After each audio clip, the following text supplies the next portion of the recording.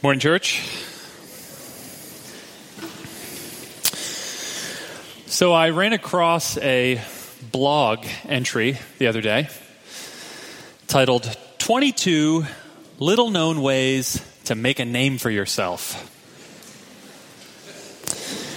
On the list were such things as grow the trust, ask the unaskable, avoid the always, court the irrational, and on and on and on. I had to laugh when I read number 8 on this list, which was embody the values, right after number 7, which was eliminate the losers. I wasn't sure at that point what values we were embodying. But anyway, why are we so obsessed with making a name for ourselves? In his book, The City of God, Augustine said that one of the undeniable elements of the human condition is that we have an insatiable love of praise. We want to make a name for ourselves, thinking that if we have human praise, if we make our mark, if we make a name for ourselves, we will then be happy, right? But so often it's the opposite that happens in our pursuit to make a name for ourselves. We end up anxious and miserable, and whatever praise we happen to get, we always want more. Why is that? The late David Foster Wallace put it this way in a commencement address he gave at Kenyon College in 2005. It's a bit of a long quote, but I think you'll be able to follow it. He says, in the day-to-day trenches of adult life, there's actually no such thing as atheism. There's no such thing as not worshiping. Everybody worships.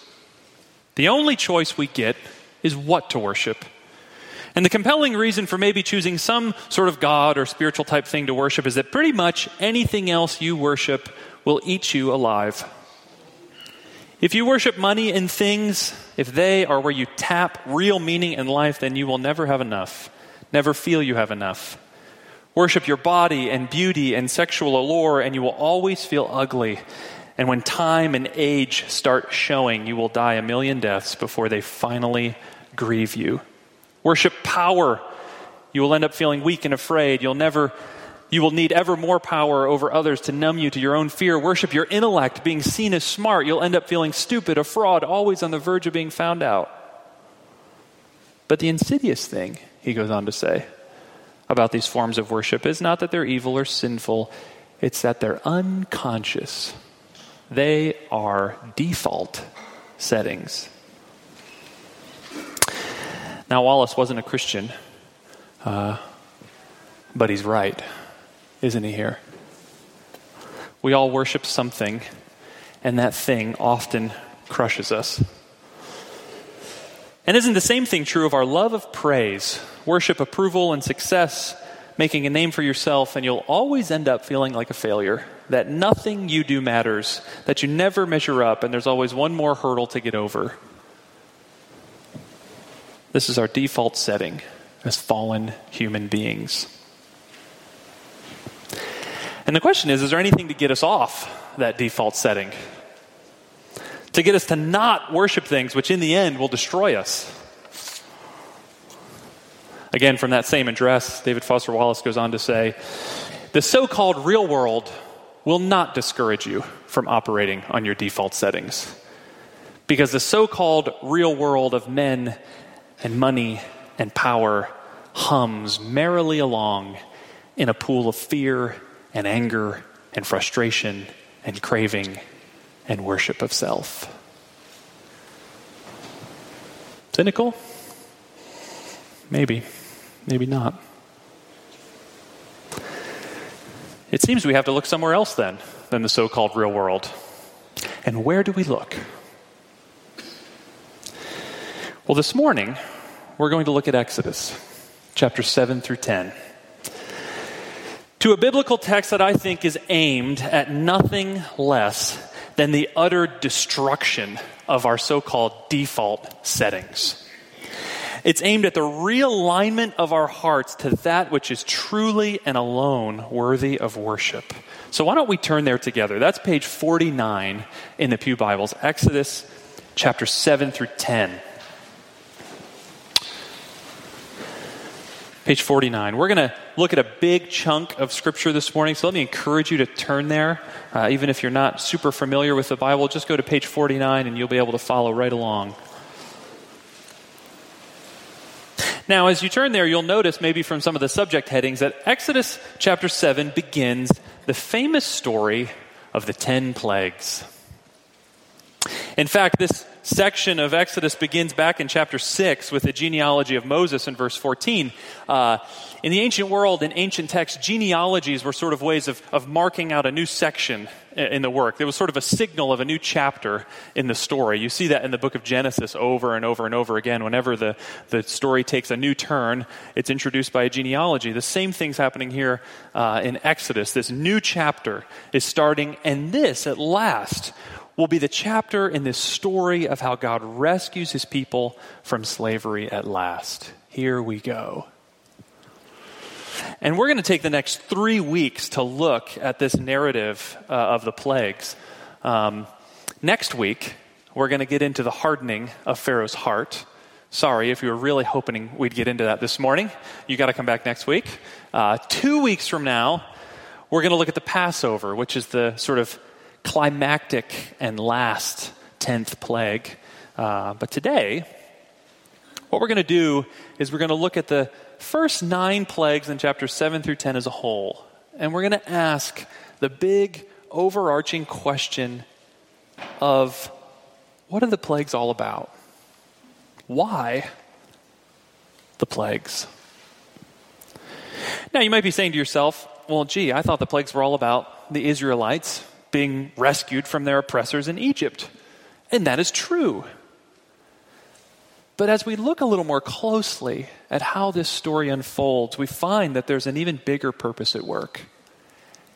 And it's a purpose that strikes to the very core of our hearts today.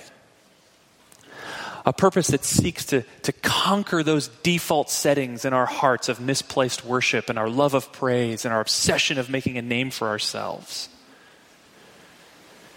Because you see, the plagues, what the plagues are all about really, is God magnifying his name.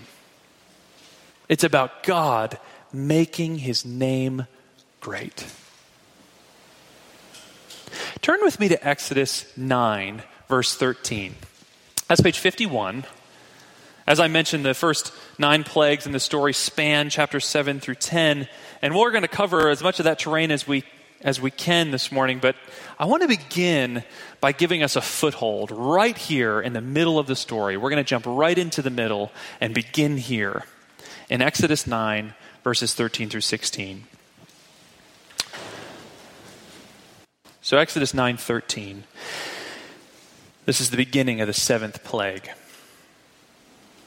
Then the Lord said to Moses, "Rise up early in the morning and present yourself to Pharaoh, before Pharaoh, and say to him, 'Thus says the Lord, the God of the Hebrews, let my people go that they may serve me. For this time I will send all my plagues on you yourself and on your servants and your people, so that you may know that there is none like me in all the earth.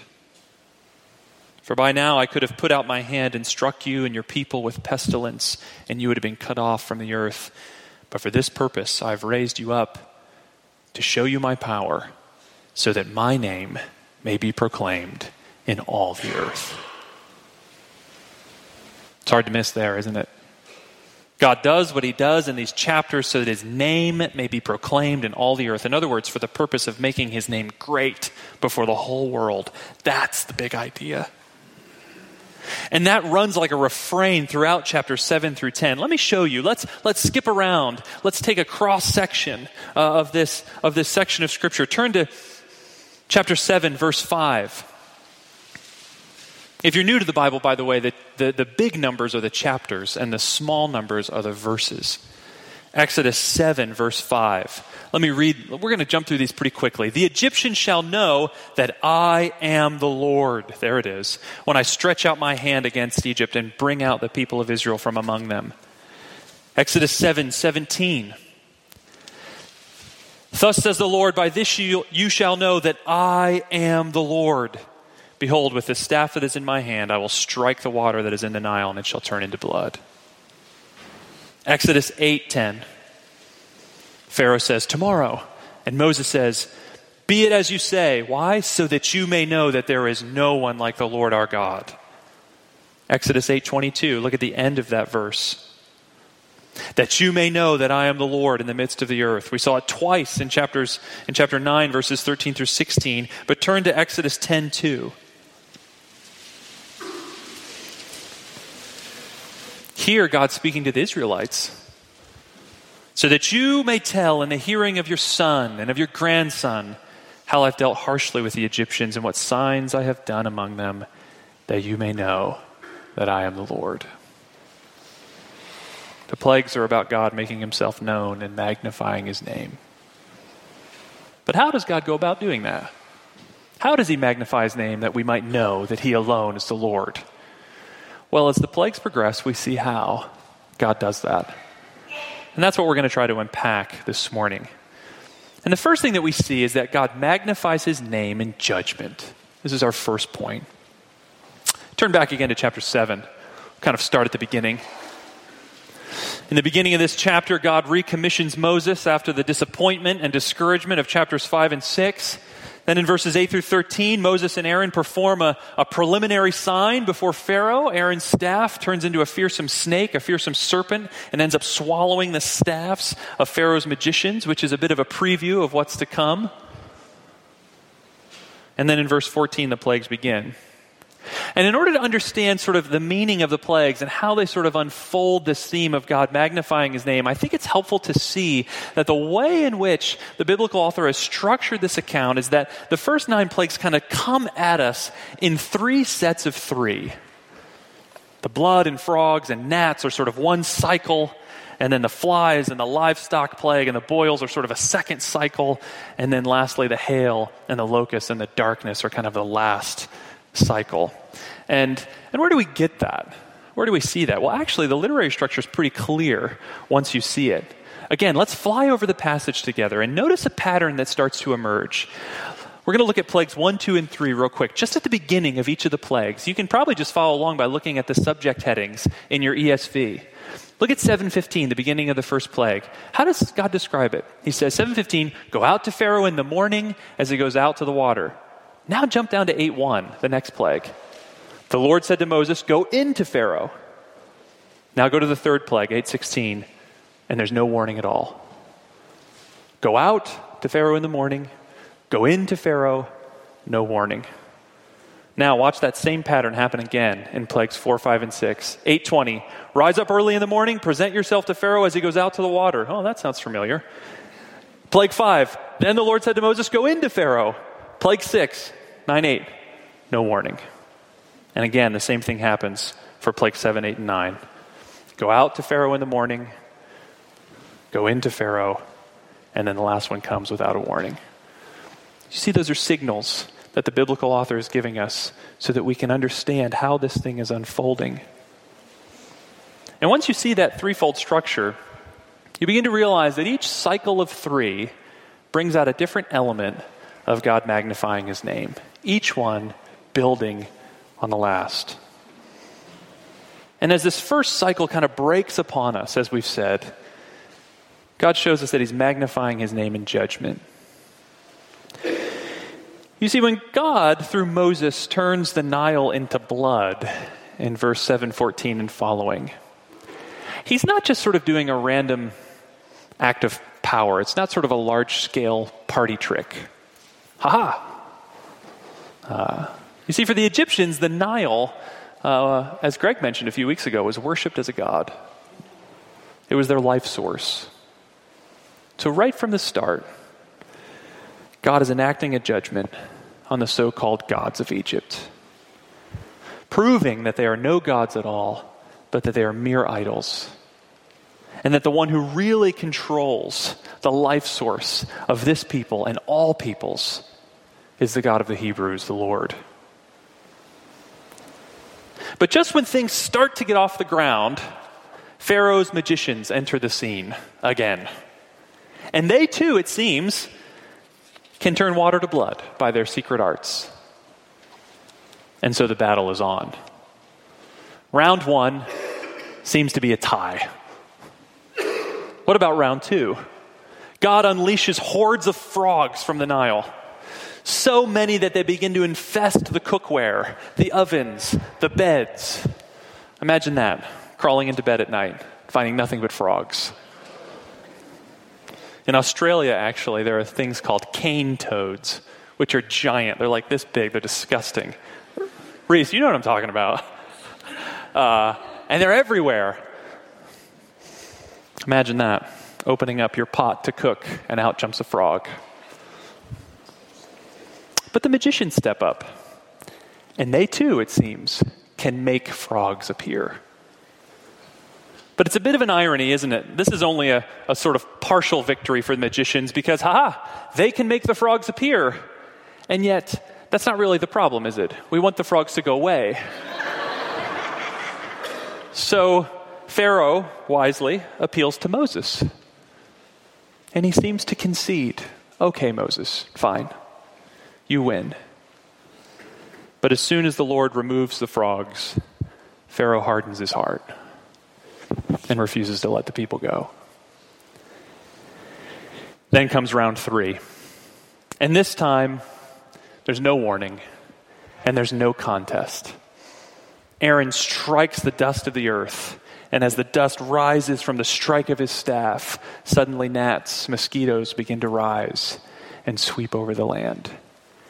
And the magicians try to do the same, and yet they are bested. And in 8:19, the magicians admit defeat. This is the finger of God, they say. But you see, this contest is about more than God foiling some ancient magicians. This is a contest about who controls creation. Who is the rightful authority? The gods of Egypt or the one true God of Israel? Pharaoh and his magicians or the Lord? And as the Nile runs with blood, and as the piles of dead frogs fill the land with their horrible smell, and as the gnats fill the air, God is giving them a clear, uncomfortable sign that He is the Lord of creation and not them. And as the cycles continue, the plagues intensify in severity. You know, this first cycle, as kind of gross as it might be, blood and frogs, and irritating as it might be with gnats, not necessarily the most hygienic situation. It's a bit unfortunate, it's a bit uncomfortable. But then comes the second cycle, and flies will swarm their houses and ruin their land, and a severe plague will kill the livestock, which is a bit like your 401k losing 50, 60, 70%. And then finally, soot from a kiln will again sweep through the land. And this time, not just irritating gnats that you need to flick away, but boils on the skin. And the magicians at the end of Plague 6, at the end of the second cycle, now can't even stand before Moses because they're so sorely afflicted.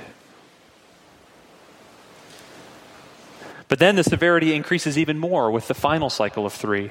Hail and locusts and darkness, what was painful and costly in the second cycle, has now become utterly devastating. By the end of the 9th plague, there'll be nothing left in Egypt of value. It's all gone. And you see what's happening across these plagues. Again, they're not mere random displays of power. This is the Creator God exercising His judgment on a rebellious people in an unfolding act of uncreation. That the one who brought creation into being is now letting it fall apart. Piece by piece, layer by layer, the land of Egypt is reverting to chaos. The created order is coming unraveled. Frogs don't stay where they're supposed to stay. Hail isn't the size it's supposed to be. And with each new cycle, the breakdown deepens. Order in life is stripped away until the 9th plague ends in total darkness. Do you remember the creation week of Genesis 1? Begins with what? The creation of light. And now it's as if creation has completely rewound into darkness. The light is made black, and the uncreation is complete. And all this, Exodus tells us throughout this narrative, is a sign. The plagues are a sign. They point to something. They point to the fact that to reject our Creator, to reject the Lord, ends in disintegration, chaos, darkness, and death. Of course, the judgment of God is not a popular topic. But friends, it is a reality. And on the one hand, if it is a reality, if God will judge, then that does mean that our lives aren't just a string of meaningless events. That what we do does actually count in the grand scheme of things, and they will be counted in the grand scheme of things. But God's judgment isn't just real, it's also perfectly just.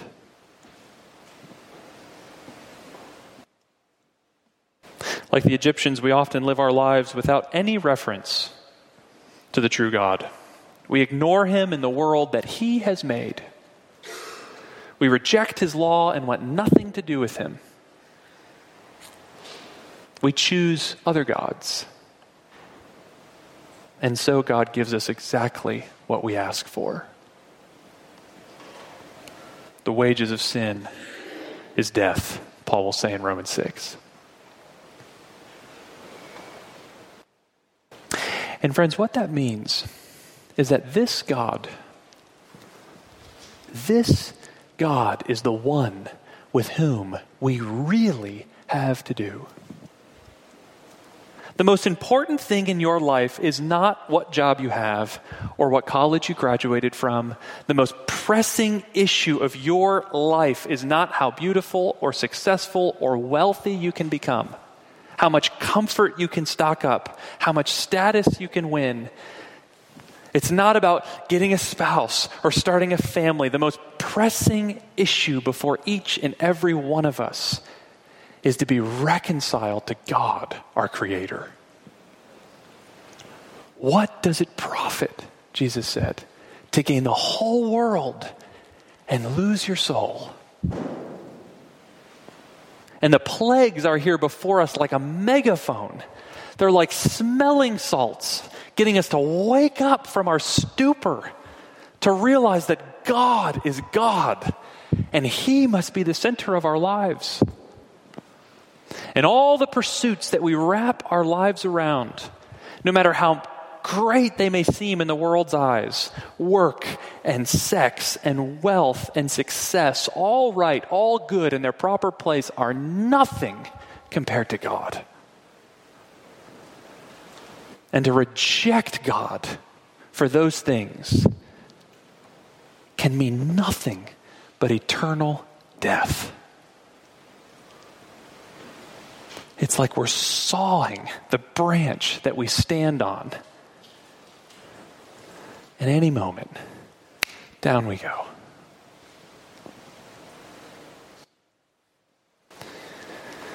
But friends, the message of the plagues is not just that God magnifies his name in judgment. In the second cycle of plagues, we see that God magnifies his name in salvation. As the judgments increase, as the destruction mounts, what do we find? We find the Lord sheltering his people from the coming wrath. Look at the beginning of the second cycle in chapter 8, verse 20. Chapter 8, verse 20. I'm going to read these first few verses. Then the Lord said to Moses, "Rise up early in the morning and present yourself to Pharaoh as he goes out to the water, and say to him, 'Thus says the Lord, let my people go that they may serve me. Or else, if you will not let my people go, behold, I will send swarms of flies on you and your servants and your people and into your houses. And the houses of the Egyptians shall be filled with swarms of flies, and also the ground on which they stand. But on that day, I will set apart the land of Goshen, where my people dwell, so that no swarms of flies shall be there, that you may know that I am the Lord in the midst of the earth. Thus I will put a division between my people and your people. Tomorrow this sign shall happen.'" Why does God stop the plagues from ravaging the people of Israel living in Goshen? Are they more deserving than the Egyptians? Do they have a more impeccable moral record? No. They are the recipients of God's grace, of his undeserved favor. And he sets them apart so that all the world might know that he is the Lord. We see this highlighted again in the 5th plague, and in the 7th plague, and in the 9th plague. We're told that God keeps his people safe. You know, I wonder for those living through the plagues at that time, was it more of a wonder to see the flies swarm and the livestock die and the hail fall and the darkness descend? Or was it more of a wonder to see the flies and the hail inexplicably stop right at the border of Goshen? Was it more of a wonder to see their livestock remaining healthy? Was it more of a wonder to see the sun shining there, though all else had gone black? God was magnifying his name in salvation. I mean, think about it.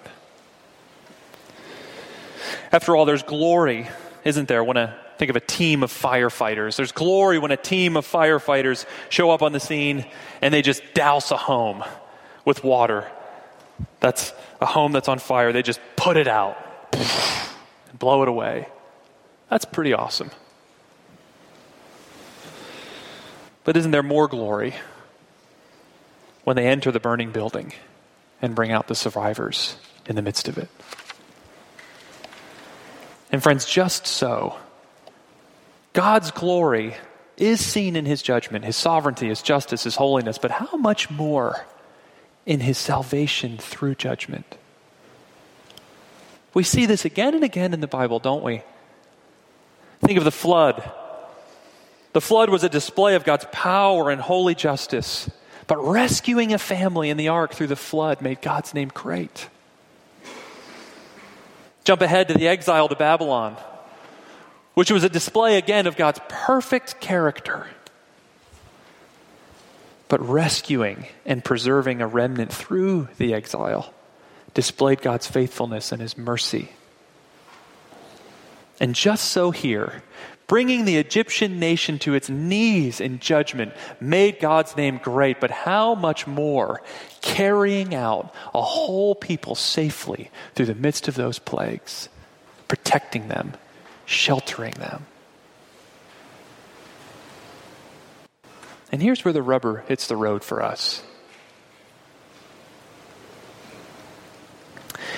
Have you ever wondered, have you ever doubted whether God is willing to save?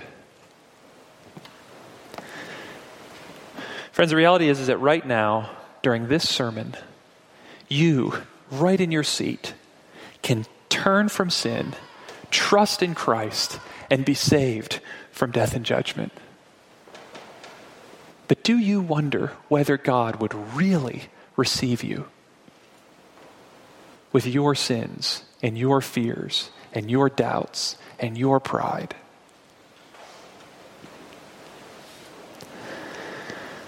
But remember, friend, he doesn't save because of how great you are.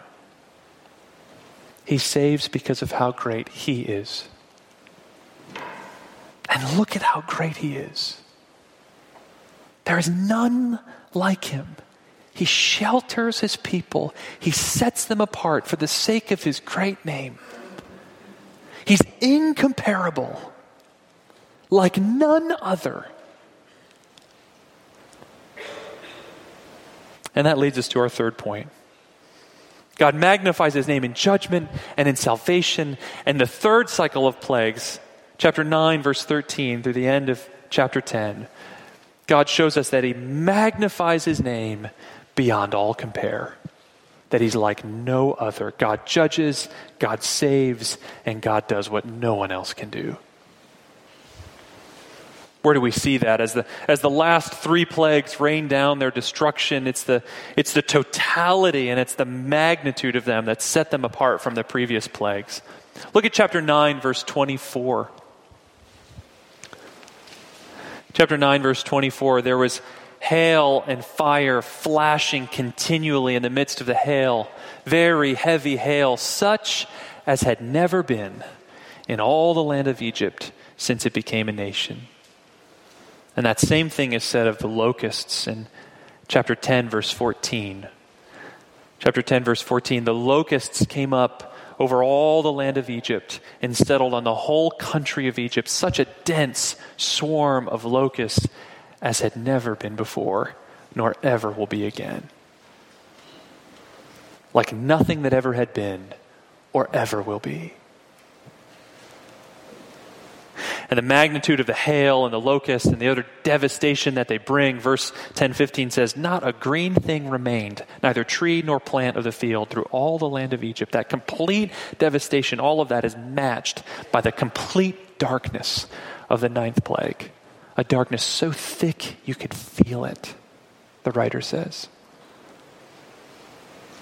And that ninth plague would have been perhaps the most powerful symbolic message to the Egyptians. Because you see, the sun in Egyptian culture was their supreme god, the god Ra. Its worship was pervasive, especially in the official palace and in the rituals there. But this last plague is saying to the Egyptians, and for that matter, saying to us, take the greatest, take the highest conception that you have of God. Take your highest, most exalted, most powerful thing that you can imagine, whatever that God is. And the reality is, the blazing glory of the Lord, the true God, makes such a God seem like darkness in comparison. There's none like him, none greater, none higher. He is beyond all compare. And so great is this God, so unexpected, so incomparable, that in this last cycle of plagues, he actually does the unthinkable. And he offers mercy to his enemies. Though Pharaoh's heart is hardened toward ever-increasing destruction, as this third cycle of plagues begins, the Lord warns and invites the Egyptian people. He says, come. Look at chapter 9, verse 19. Now therefore, get your livestock and all that you have in the field into safe shelter. For every man and beast that is in the field and is not brought home will die. God calls out to them in mercy and invites the Egyptians to take shelter from the coming wrath.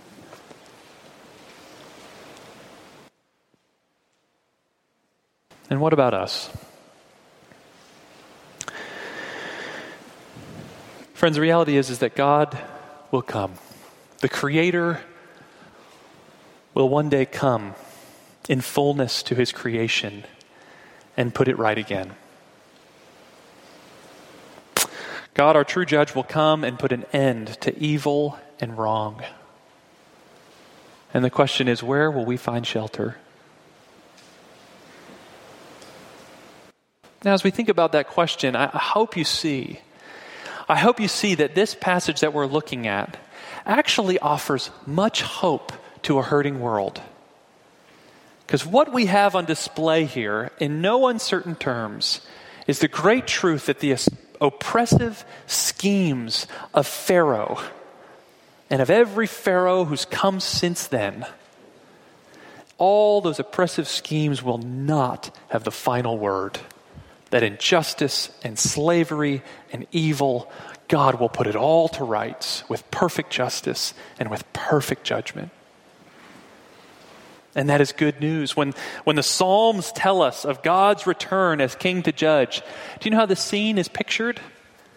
The trees are clapping their hands and the oceans are roaring in praise because God's finally going to release creation from the evil that has infested it. God's judgment's good news for the world. The days of evil are numbered. But the pointed question is God's judgment good news for me?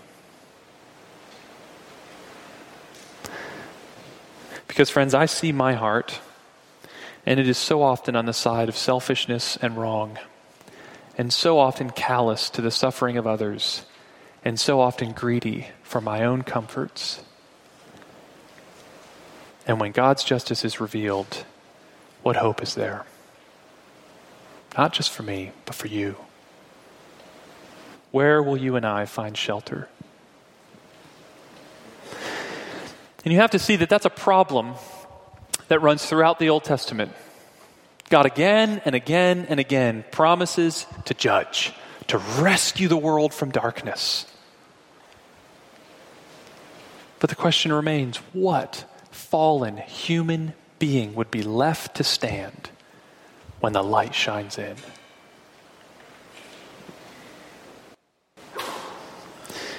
And the answer finally comes in the New Testament. God comes in human flesh. The true and rightful judge of all walks among us. But in the most surprising and in the moment confusing turn of events, the judge of all creation is judged.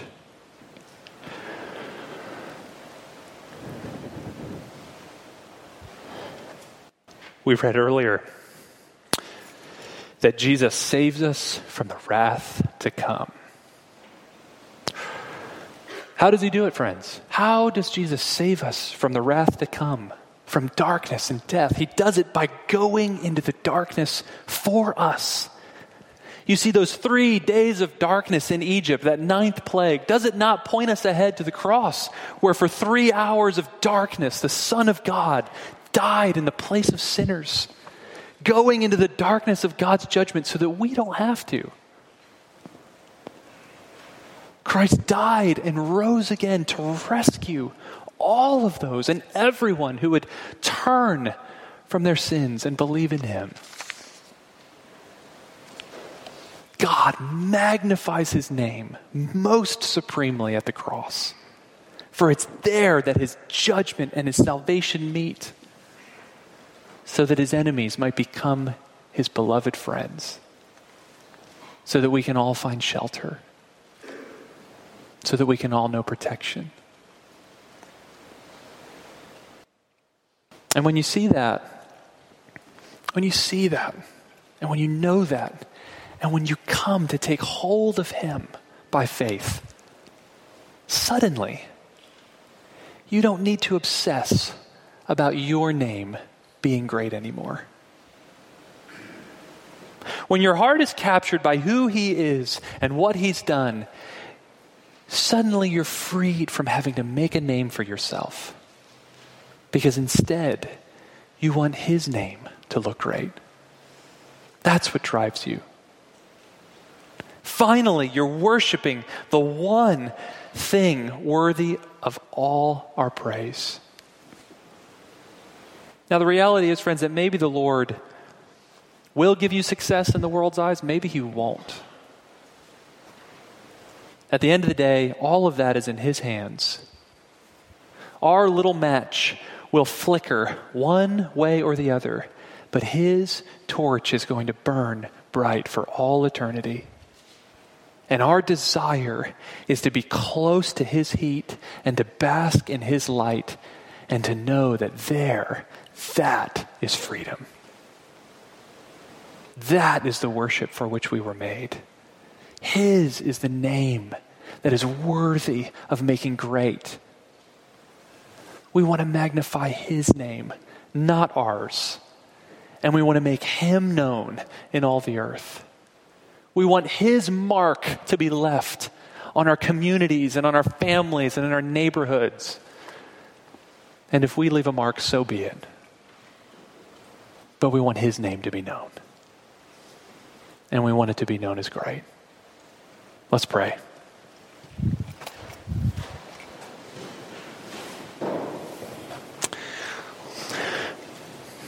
And now, Lord Jesus, we pray that you would do just that. You would help us by your Holy Spirit to make your name great in our actions, in our thoughts, in our words and deeds. Lord, help us, depending on your grace, to make much of you as a church, to make much of you as students, to make much of you in our workplaces, to make much of you with our neighbors and our friends. Lord, free us from the obsession of pride and the love of praise, and help us to be lost in you, lost in wonder, love, and praise. We pray this in Jesus' name, Father. Amen.